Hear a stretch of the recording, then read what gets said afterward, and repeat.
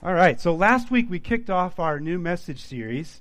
It was on the study of the book of Colossians. And so we titled this series Rooted, because we really want you to be able to grow. And to be an effective disciple of Jesus, we want you to be rooted in Him. And so being rooted in Him should be the main theme for our life. Because being rooted in Him is what makes us strong. That's where we draw our strength. It's from Jesus. He is the source of our joy. He's the source of our peace. He's the source of our protection, our provision, and our purpose. He's the source of everything we need. So we must be rooted in Him. Now, one of the key verses in Colossians is chapter 2, verse 7. It says, "Let your roots grow down into Him, and let your lives be built on Him. Then your faith will grow strong in the truth you were taught, and you will overflow with thankfulness." We have to let our roots grow down into Him. Now, I love what Janet posted on the band page. She had posted that verse about the remnant, and she had a little picture there, and it talked about how roots grow down, right? Downward, and fruit is upward. And that is a mark of a disciple, where you're growing down into Jesus and then you're bearing fruit. So, love that. Thank you for posting that. Jesus is life. Everything we need comes from Him. So now let's review last week together, for those of you that were here. Who wrote the book of Colossians? Paul, the Apostle Paul did. Okay, when did he write it? 60 to 62 AD, that's good. Yes. Okay, what was the main purpose in him writing the book of Colossians? Who remembers? Yeah. To combat heresy, that's right. Heresy was beginning to make its way into the Colossian church. And so the Apostle Paul, he wrote this letter from prison. And he wrote it primarily to combat that heresy that was coming in. And the heresy was all around people needing special revelation, or it was also attacking the deity of Jesus, Him not being the Son of Man. Those were two components to that heresy. They call that Gnosticism. So this is what Paul is combating in the Colossians. So last week we also talked about the 7 characteristics of an alive and healthy church. Who remembers number 1? You got to have what? Oh man, you're awesome, Jonathan. Compelling faith. All right, what was another one? Compassionate love. Okay. Confident hope. Good. Who else? Change lives. Good. Committed leaders. We're almost there. 2 more. Constant prayers.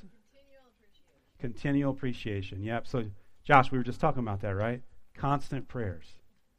That's right. So that's my prayer for the Remnant Church, are those characteristics right there. You know, that we embody those, that we show those. And that's what Paul was talking about in our text last week. We covered the first 12 verses in the book of Colossians. And so tonight we're going to study just 2 verses, Colossians chapter 1, verses 13 and 14. And what was interesting about this is I had prepared, or was in the process of preparing, to speak on, I don't know, maybe 10, 12 verses. But I was like 6 pages into the study, and I hadn't gotten past the first 2 verses because they were so rich. So all that other stuff, that'll be next week. So we're going to focus on verses 13 and 14. And I've titled our message today, Rescued. Rescued. Who wants to be rescued? Yeah. I do. Now, last week when it was time to read the text, I don't know if any of you guys noticed, but I just skipped right over it. I didn't even read the Bible verses last week. I just jumped in and started breaking it down. So I don't want to make that mistake today. Okay, I'm gonna actually read it today. Colossians chapter 1, verses 13 and 14. That's where we're going to be. Who remembers how we know where the book of Colossians is? What did I give you? I gave you a little tip last week. Go eat potato chips. Or someone else said, God eats popcorn constantly. Was that you? Okay. There was another one about God eats peaches and cream. Was that you, Janet? And then Janice, you had one, didn't you? Go eat popcorn constantly. Something like that, right? I like popcorn. Popcorn is good. So however you remember it, that's just a tip for us to know. Galatians, Ephesians, Philippians, Colossians. So we know where that book is. Cool. Okay, so here we go with our text. Colossians chapter 1, verses 13 and 14. For he has rescued us from the kingdom of darkness and transferred us into the kingdom of his dear Son, who purchased our freedom and forgave our sins. Now, many people don't understand the gravity of the predicament that we're all in without Jesus. This is the first point that I want to drive home today, is that to be forgiven, we have to see our desperate condition. That's your first blank on your handout, desperate. Okay? We all have a problem that none of us can fix. Because without Jesus, there is no rescue from darkness. Without Jesus, there is no transfer to his kingdom. Without Jesus, we are separated from God forever. And if we're not in the kingdom of God's Son, then we're in the kingdom of darkness. Clearly from our text, there's no middle ground. You can only be under the authority of one of those two kingdoms. The idea that you can believe in Jesus as your Savior but not submit to him as your Lord, man, that's not even biblical, and yet we have so many people that live their lives like that. You're either in the kingdom of God's Son under the authority of Jesus, or you're in the kingdom of darkness under the authority of Satan. It's that clear from our text. Jesus is either Lord of all in your life, or he's not Lord at all in your life. There can be no middle ground. And unfortunately, there are far too many people who do not see the desperate condition that they are in without Jesus as their Lord and Savior. And listen, these can be really good and nice people. They can. They can be faithful to their wives or to their husbands. They can be loving to their children. They can be people who are responsible and work hard in their jobs. They can be good neighbors. They can be patriotic people who love this country and then follow all the rules and the laws. They can be people who give lots of money to charity. They can be people who love others and do good to them. And they can even be good members in the church. But if they're content to live in sin, or are still blind to their sin, then they are still in the kingdom of darkness. That's what it comes down to. They're still in the kingdom of darkness. If these kinds of people do not see the true condition that they're in as the Bible describes it, they won't see the need for the gospel. And they will be content to continue living just as they are, not even realizing how desperate their condition is. To be forgiven, we have to see our desperate condition. Sadly, there are many who teach that you don't have to worry about the kingdom of darkness. Or you may have people that teach about the kingdom of darkness as if it doesn't even exist. So just go ahead and keep living how you're living. No need to worry about it. There's no need for you to change. You can have your own life and you can have Jesus too. That's what's being taught in some places. And you know, the Bible warns us that the closer that we get to the end, the more and more deception there's going to be. Deception and those who deceive are multiplying every day. Janice, we were just talking about that, weren't we? This is why it is so important for us to know our Bibles. When we know our Bible, we know Jesus. And when we know Jesus, we know the truth. And when we know the truth sets us free, doesn't it? Jesus came to rescue us and to transfer us into his kingdom. But to be forgiven and to receive that rescue and that transfer that our text talks about, or that Paul talks about, we first have to recognize that desperate condition that we're in. We have to see how desperate things are without Jesus. And the truth is, there is a kingdom of darkness. It's real. Put that in your blank. It is real. Let no one deceive you about this or try to deceive you into thinking that you could never possibly end up there no matter how you live your life. How we live our lives does matter. We cannot live for ourselves and live for Jesus too. We cannot serve two masters. There is only one master. There is only one king. There is only one Lord, and his name is Jesus Christ. And he is waiting for us to say, yes, I believe in you, and I'm all in. He's waiting for that. The kingdom of darkness is real. In Matthew chapter 8, verse 12, Jesus described the kingdom of darkness as outer darkness, where there is weeping and gnashing of teeth. It's outer darkness because that's the darkness that's out apart from God, because God is light. And when we're not with God, we're in darkness. That's the outer darkness that we're talking about here. And in Mark chapter 9, verse 48, Jesus describes this place as hell, where there is unquenchable fire, where the maggots never die and the fire never goes out. 2 Thessalonians 1:9 and Matthew chapter 25, verse 41 say it is a place of eternal fire and destruction, forever separated from God. In Luke 16, we learn that it's a place of torment and it's final. There is no way to go from hell to heaven or from heaven to hell. Both heaven and hell are final destinations. You can never go from one to the other. And everyone has a final destination, either eternally separated by God in sin and hell, or we're united with God through forgiveness and salvation in heaven. And you know, this is serious, because sin is serious, and sin separates. It separates us from a holy God. And the only way for that separation gap to be closed is through Jesus. He is the only solution to our desperate condition. Now, why am I going on about the kingdom of darkness? Why am I going on and on about the kingdom of darkness? You guys are waiting for some joy, aren't you? I know you are. But it's because of this. Before you can truly understand and appreciate how good the good news is, we truly need to understand how bad the bad news is. I love how Billy Graham puts this. He said this. He said, if we had more hell in the pulpit, we would have less hell in the pew. Think about that for a minute. Amen. We need the whole truth. Don't give me just the good parts that are going to make me feel good. I need the whole truth. While we don't know all the details about the darkness that Paul mentions here in our text, we know that it's horrible and it's hopeless. It's a place of great sorrow and suffering. It's a place worse than death, darker than dark, and there is no escape. So we know enough that it's not a place that any of us would want to go. But sadly, there will be many who end up there. There'll be many. The kingdom of darkness will be full of people who either did not understand the desperate condition that they're in without Jesus, or they simply didn't care. Matthew chapter 7, verse 13 and 14 says this, "The highway to hell is broad, and its gate is wide for the many who choose that way." See, God doesn't send people to hell. People choose to go there.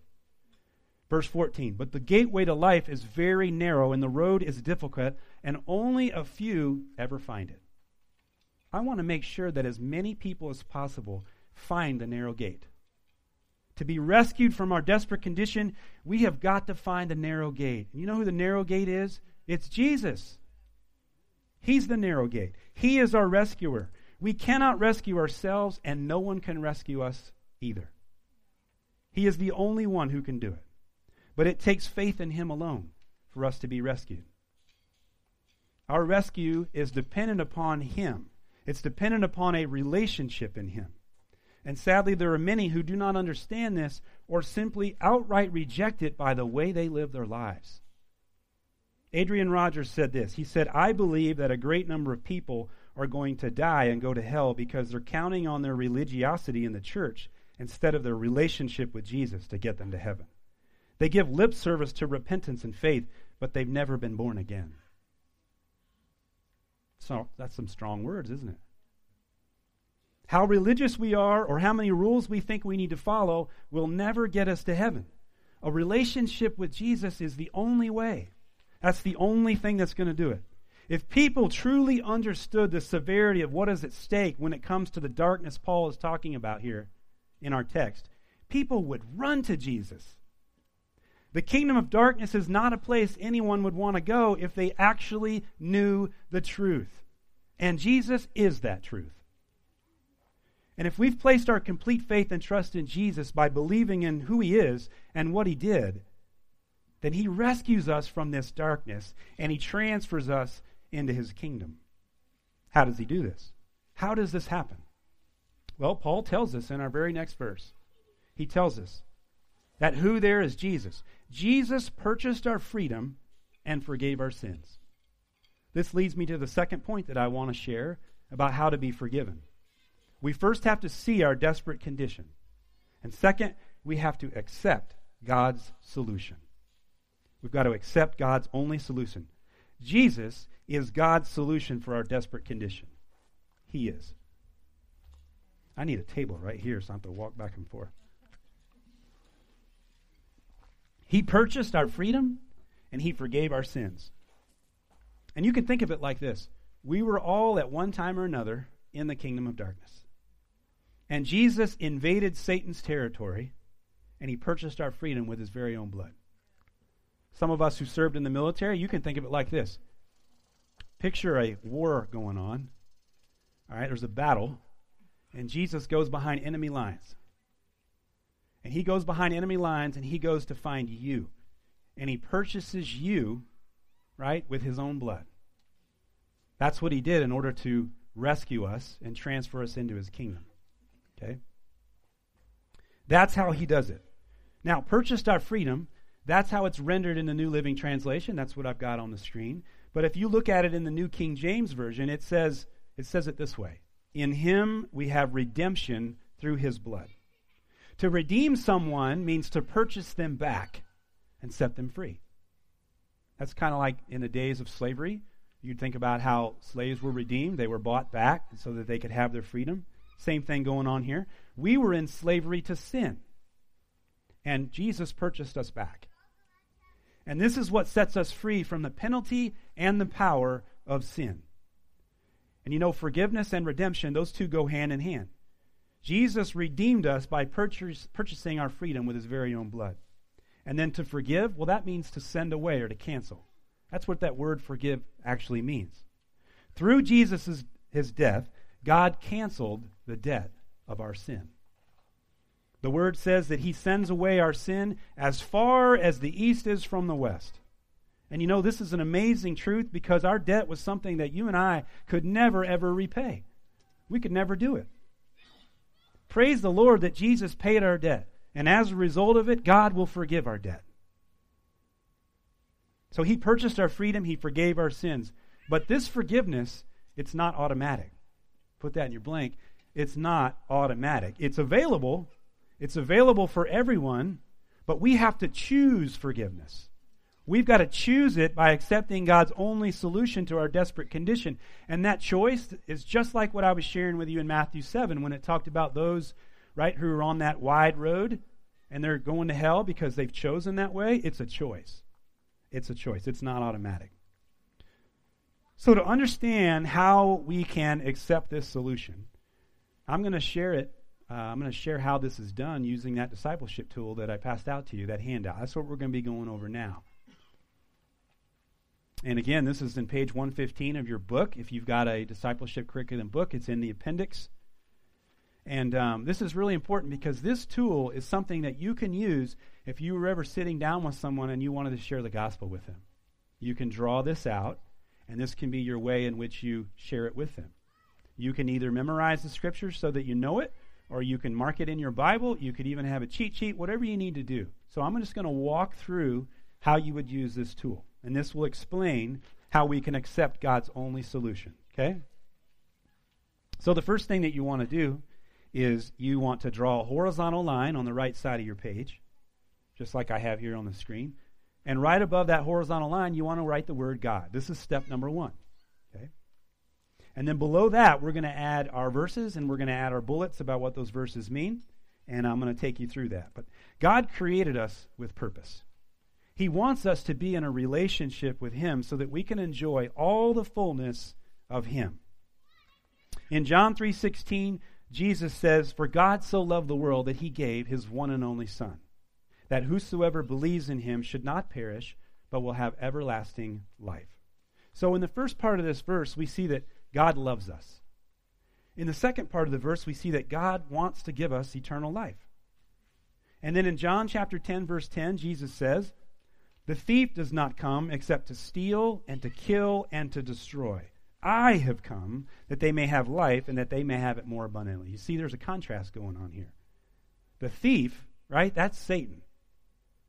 And Jesus, on the other hand, he wants to give us life while the thief wants to just steal everything. That's the difference there. And so Jesus desires for us to have abundant life.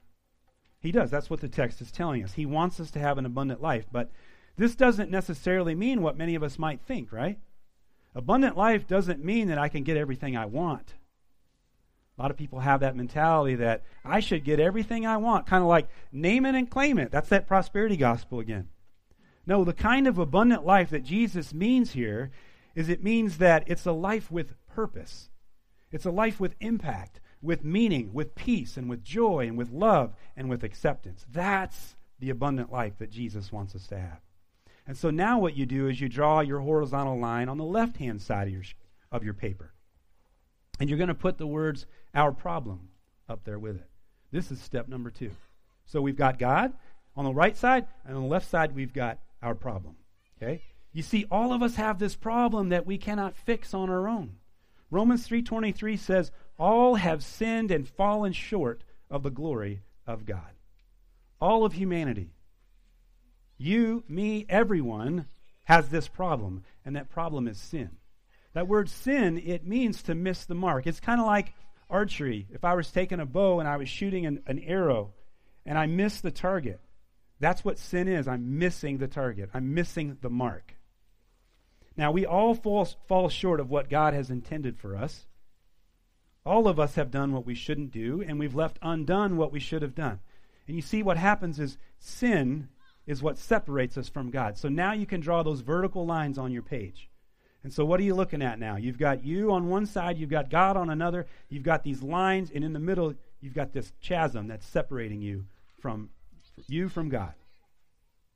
And this is what represents that separation here. Romans 6:23 says that the wages of sin is death. That means that there's a penalty for our sins, and it's death. And there's 2 kinds of death. There's spiritual death, and there's physical death. This text is talking about spiritual death. All right? Our sin separates us from God for all eternity unless somehow we are released from paying that price. Because sin always has a price. Hebrews 9:27 says it is appointed for men to die once, and after that there's judgment. So there's the physical death. You first saw the spiritual, now here's the physical in Hebrews 9. So after we die, we face judgment for the sin we commit. Now this looks pretty hopeless, doesn't it, up to this point? Looks pretty hopeless. See that condition there? You got that little dude over there? He can't get over to God, can he? We cannot cross that big chasm here by ourselves. We can't get there no matter how hard we try. You know, going to church isn't going to do it. Being a good person is not going to do it. Giving of our time or our resources is not going to do it either. But you know what? God sees the hopeless condition that we're in, and guess what he does? He provides a way out. Ephesians chapter 2, verses 8 and 9 of the Bible, it says this, "For by grace you've been saved through faith, and this is not your own doing. It is the gift of God, not a result of works, so that no one can boast about it."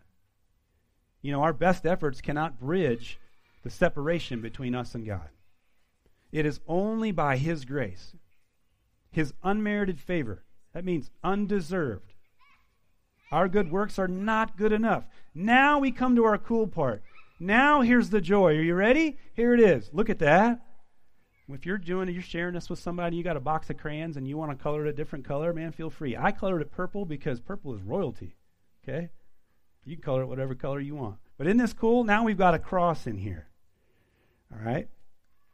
Now you and I, we can't build this bridge to get from one side to the other.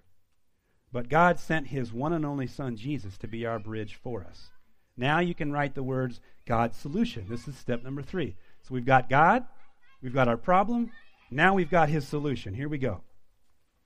Romans 5:8 says, "But God demonstrates his own love towards us in that while we were still sinners, Christ died for us." And God loved us so much that he gave his one and only Son for us to pay that penalty. And then in 1 Peter 3:18, it says, "For Christ also suffered once for our sins, the just for the unjust, that he might bring us to God, being put to death in the flesh, but made alive by the Spirit."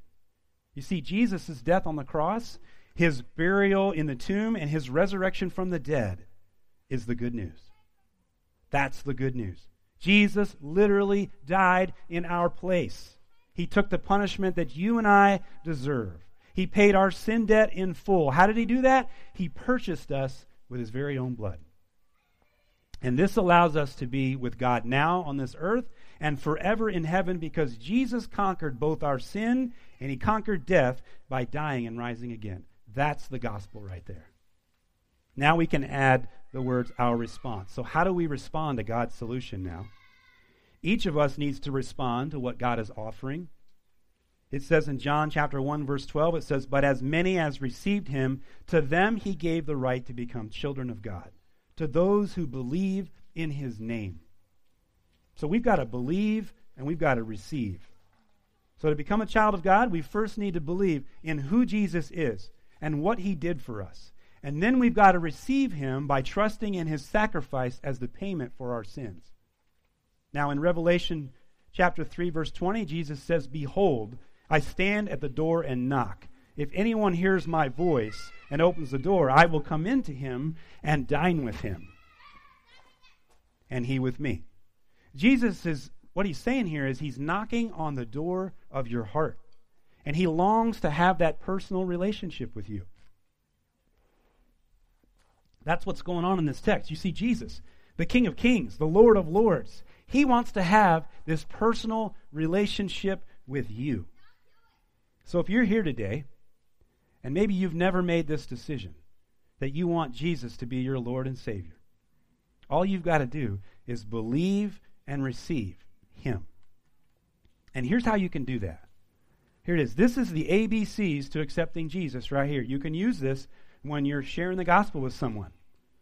First, you've got to admit, that's the A, we've got to admit that we are a sinner in need of a Savior, and we've got to ask God to forgive us and help us to turn away from our sin. That turn away, that's the repentance. That's what the word repent actually means, is to have a change of mind, go in a different direction. So we admit. The second thing we got to do is believe.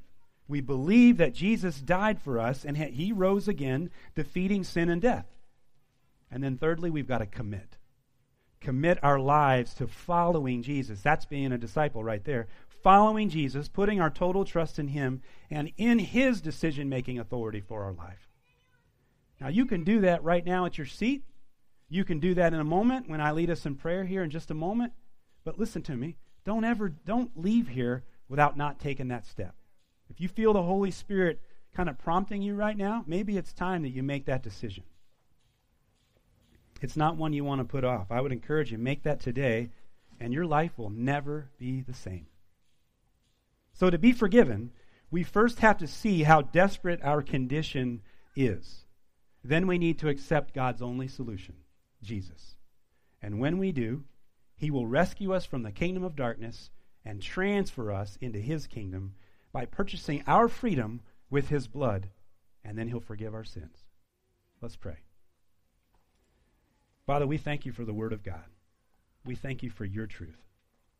And it is amazing when we step back and we really think about what you've done. Some of us have heard this so many times we almost get numb to it. But it's the power that saves people, the gospel. So if you're here today, and maybe you've not made that decision, but you feel Jesus prompting you now, you feel him knocking on your heart, and you're like, I want to make that decision. I've been waffling.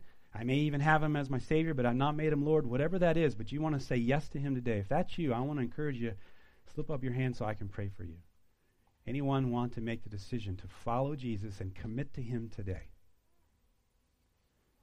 Okay, others of you, the Spirit may be working on you because perhaps there's someone that you know doesn't know Jesus.